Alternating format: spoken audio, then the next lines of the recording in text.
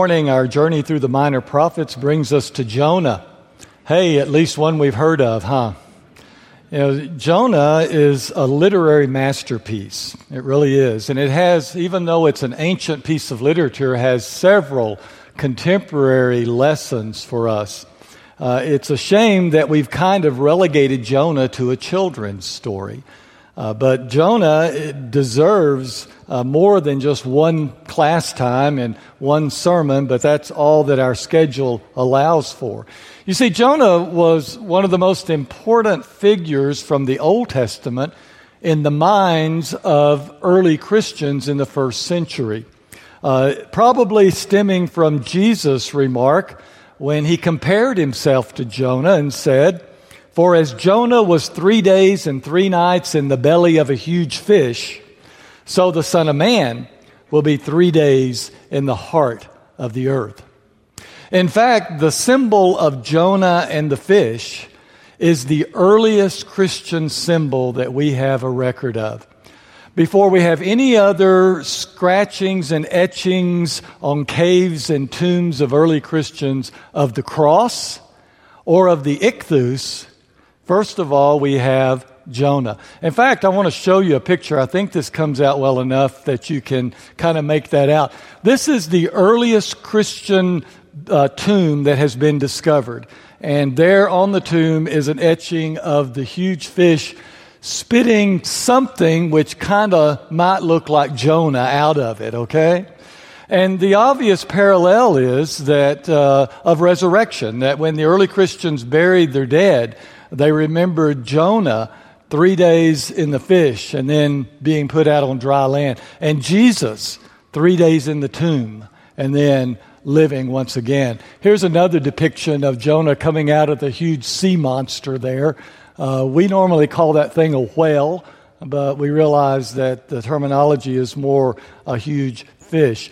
And by the way, it's thought by some people that this analogy between Jonah and Jesus is the reason that Christianity did go on and claim the fish as its kind of official symbol, the ichthus, and that because the Greek word for fish is ichthus, they made an acrostic out of ichthus, and in Greek that is Iesus Christos Theou Huios Soter. And if you take the first letter of each of those words, it spells the word ichthus, which means fish, which means Jesus Christ, God's Son, Savior.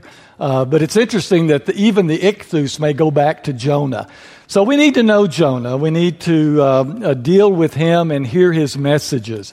So we're going to read the second chapter of Jonah, and this is the psalm that was written that commemorates what Jonah was thinking about as he was sinking down in the ocean and drowning and then was swallowed up by that fish and taken back to the shore, and God told him to get to Nineveh and to preach. Let's be standing, please, as we hear this, the word of God.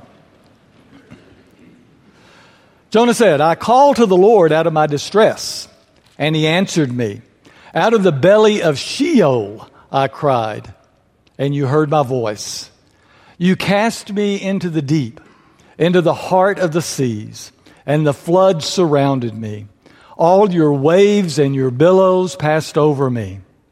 Then I said, I am driven away from your sight. How shall I ever look again upon your holy temple? The waters closed in over me. The deep surrounded me. Weeds were wrapped around my head at the roots of the mountains, and I went down. I went down to the land whose bars closed upon me forever. Yet you brought up my life from the pit. O Lord my God, as my life was ebbing away, I remembered the Lord, and my prayer came to you into your holy temple. O those who worship vain idols forsake their true loyalty. But I, with a voice of thanksgiving, will sacrifice to you. What I have vowed, I will pay. Deliverance belongs to the Lord." Or in Jonah's words, Yeshuatha Ladonai. May God bless the reading of his word. I know. Excuse me, private jokes here. Jonah was going down for the last time. The author of Jonah wants us to know that Jonah had been going down for a long time. Whenever he was called by God to go to that big, powerful, scary city of Nineveh and to preach, instead of heading to Nineveh, he turned and went the other way and went down to Joppa. And once he was in Joppa, he went down to a ship that was headed to Tarshish, as far away from Nineveh as he could get. And then once he was on the ship, he went down into the hold of the ship, the very bottom of the ship. And there he went to sleep. Because you see, going down can be very tiring. But God wasn't through with Jonah yet. And he sent a great storm that rocked that ship and tossed it to and fro so bad that the sailors on the ship. Now, these guys, well, you know sailors. They're tough, right? And these guys were from all over the world. They'd been through a lot. But this storm was so bad that they were scared to death and were calling out to their various national gods for deliverance. They even went down and asked Jonah to pray, but Jonah refused to pray. So they cast lots, and they determined that they were in this problem because of Jonah. And so they went and asked him, Jonah, what did you do? To which Jonah said, well, I'm running away from the God who created the sea and the dry land. To which they replied, way to go, Jonah. Here's your sign. Jonah said, if you want the storm to stop, just throw me overboard. God's after me. It's interesting. I wish we had more time. There's so much of Jonah to explore. But I find these sailors fascinating in that even after Jonah tells them if he will just throw them overboard, they refuse. They go back up and try to get the ship to make it with Jonah.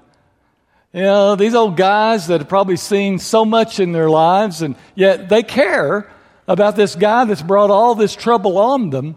And they do their best, but until it gets to the point that the ship is actually breaking up. And they say, we don't know what else to do. So they throw Jonah overboard. He begins to sink down into the ocean, to the sea there. And then when the storm stops, they offer sacrifices to the Lord, to the God who made the sea and the dry land. Well, let's catch back up with Jonah, though. Where's Jonah? Jonah's in the water. Jonah is sinking down.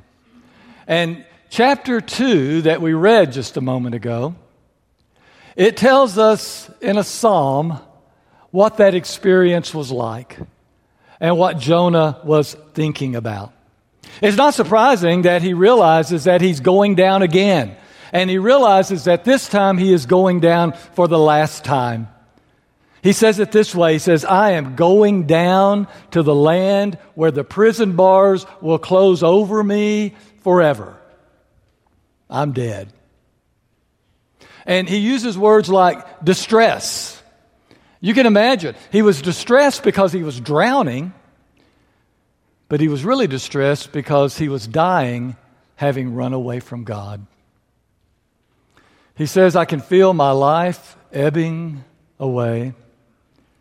And then he says he feels like he is in the belly of Sheol. He said, I'm in the pit. Let me translate that for you. What he's saying is, I feel like I'm already in hell. Now that's a word we can understand. Hell is a serious word. We use it or I don't, you don't probably, but people use it just as a byword now. But it's a serious concept. Hell, literally, is the place of eternal torment, which was prepared for the devil and his angels and anyone who runs away from the Lord. And Jonah, though he's not quite physically dead yet, feels like he's already there, that he's already in hell. Now, with this many people in this room, there's some folks that can relate to that. Maybe even right now. Now, your personal hell may have begun, much like Jonah's, running away from God. Here is God, I'm going the other way. But that's not the only way we can find ourselves feeling like we are living in hell. Our own personal hell can come with the loss of a loved one, with the loss of a job, with the death of a marriage, or with a diagnosis in a doctor's office. And whatever the circumstances that may have brought you to the point of being able to identify with Jonah and what's going on in his life, Jonah's psalm has a word for you. Jonah's psalm was written to tell you something. Now, I want to warn you, when you hear what this word is, if you are really there right now, if you are experiencing what Jonah experienced, I already know what your reaction is going to be. You're going to say, that's it? That's all there is? That's the word that's supposed to help me? I don't see how that'll work at all. But Jonah challenges so many of our preconceptions. Jonah challenges so many of our misconceptions. Jonah lets us know that just because we think this is the way it is, that may not be the way it is. That God's reality can be different from what we have decided that reality is. Already he has challenged our idea, Jonah has, that we can run away from God and that God will let us go, that he won't come after us. Already he has challenged our preconception that our relationship with God is a very fragile thing, and that if we do something, then he's just out of there and says, I just leave them alone. Already he has challenged our preconception that most people out there don't really care much about God, and that there's no real need to say anything to them about God because they're not going to listen anyway. There's so many things that Jonah challenges us to rethink. And one of the most important things he challenges us to rethink is what we do when we're in hell. Here's what he says. Are you ready? Verse 2. Out of my distress, I called to the Lord, and he answered me. Verse 7, as my life was ebbing away, I remembered the Lord, and my prayer came to you. In other words, my prayer got through. Now see, I told you. You think that won't work. I've tried that, I've had people tell me. My problems are beyond just a few prayers. I tried praying when this first happened, when I first got in this situation, and no help has come. Nothing has changed. I guess I'm so far away from God that God won't listen to me anymore. Or maybe it's because I'm really pretty angry with God for all this going on in my life anyway. And maybe that's why he won't listen to me. But my situation is beyond just throwing out a few prayers and everything then is all right. Well, don't give up on Jonah yet. Don't give up on Jonah's advice yet. Jonah, remember, is singing this psalm in the belly of a fish that's taking him back to the place he was running away from. It's funny. A few hours before this, Jonah's dreams of what deliverance and salvation would be were probably not what God sent to him. I doubt when he was crying out to God, "I need help here," that he thought it would be in the form of a fish that would swallow him. Maybe his idea of salvation would be that I'll be sitting on the beaches of Tarshish drinking lemonade, enjoying the sun. Everything is good again. Maybe his idea of deliverance out of his situation would be, I'd be back home with my family. None of these things would have happened. Everything will be okay. It'll be just like it used to be. And yet, a few hours ago, remember, Jonah also refused to pray. When he was called upon to pray, he said, "No thanks. That's not going to work." But now he's sinking in the ocean. I love his description. The waters closed in over me. The deep surrounded me. Weeds were wrapped around my head. And you might want to just try holding your breath. And as your lungs begin to burn, imagining what that would be like when you knew you couldn't take another breath. And Jonah's prayer changed at that point. And Jonah changed his mind about prayer. And he called out to God, "All right, whatever you want to do, I'll take it. Whatever salvation you want to send my way, I'll accept it." Because you see, Jonah was delivered from more than drowning in the ocean. Jonah was delivered from himself and from his own ideas and what he thought things should be. This is why verse 8 in his psalm says that I will abandon vain idols. What's a vain idol? Well, he's just saying, I'm going to give up on my own conceptions of God, and I'm going to let God be who God is. What a novel idea. That God doesn't have to act like I think he ought to act anymore. And I'm not going to be the one that tells him what to do. In fact, he goes on to say that those who do that, then they really abandon the true loyalty. Loyalty is the word chesed, which is that word loving kindness or steadfast love. And according to Jeremiah, don't you remember, the steadfast love of the Lord never ceases. It never stops. And that's who God is. God always will care about us. God always will listen to us when we call to him. God will always reach out to us. But it may not be in the way we want it to be. It may not be in the way that we tell him we want it to be. Too many times we turn down the fish that God has sent for us because we're waiting on the luxury liner to Tarshish. We're waiting for God to do it the way we want it done. But Jonah learned. Hear what he says in verse 9. God, I'm going to start sacrificing to you. His willingness to give up his ideas and to accept God's ideas. And then he says, I will pay my vows. In other words, you are the Lord, I'm not, and from now on, I will live that way. And then he calls out that wonderful phrase. And probably he said this just as he was spit out on the dry land, standing there dripping of fish secretions. And he lifts up his arms and he says, deliverance belongs to the Lord.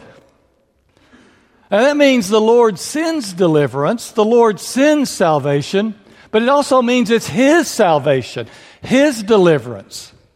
It is the kind of salvation that he knows we need. It is the kind of salvation he chooses for us.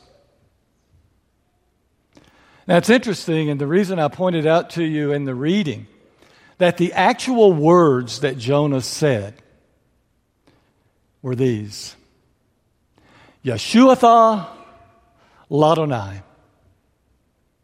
Deliverance belongs to the Lord. And the reason I wanted to point that out to you is, do you hear the first part of what he said? Yeshuatha, deliverance, from which we hear the name Yeshua, which in Greek is Iesus, and in English is Jesus. Isn't it amazing that this little story tucked back in the Old Testament connects to us who call upon Jesus? For Jesus is the deliverance from the Lord. Jesus, the Son of God, Savior, who lived and died for us, who hung on the cross to connect God back to us and us back to Him. And just like Jonah's advice to pray, I don't see how that works. How could someone hanging on a cross 2,000 years ago have any effect on my life today? Well, evidently God thinks it does. And it is His deliverance that He chooses for us. And if we will but trust in that, and trust in the power of Jesus, His death, His burial, His resurrection, just as Jonah accepted the fish, then one day we can stand and say, I've been through hell, but deliverance belongs to the Lord. May that be our faith, that we can trust His steadfast love and depend on Him to know how to get us out and how to bring us to where we need to be. It's His deliverance. It belongs to Him. Let's stand and sing.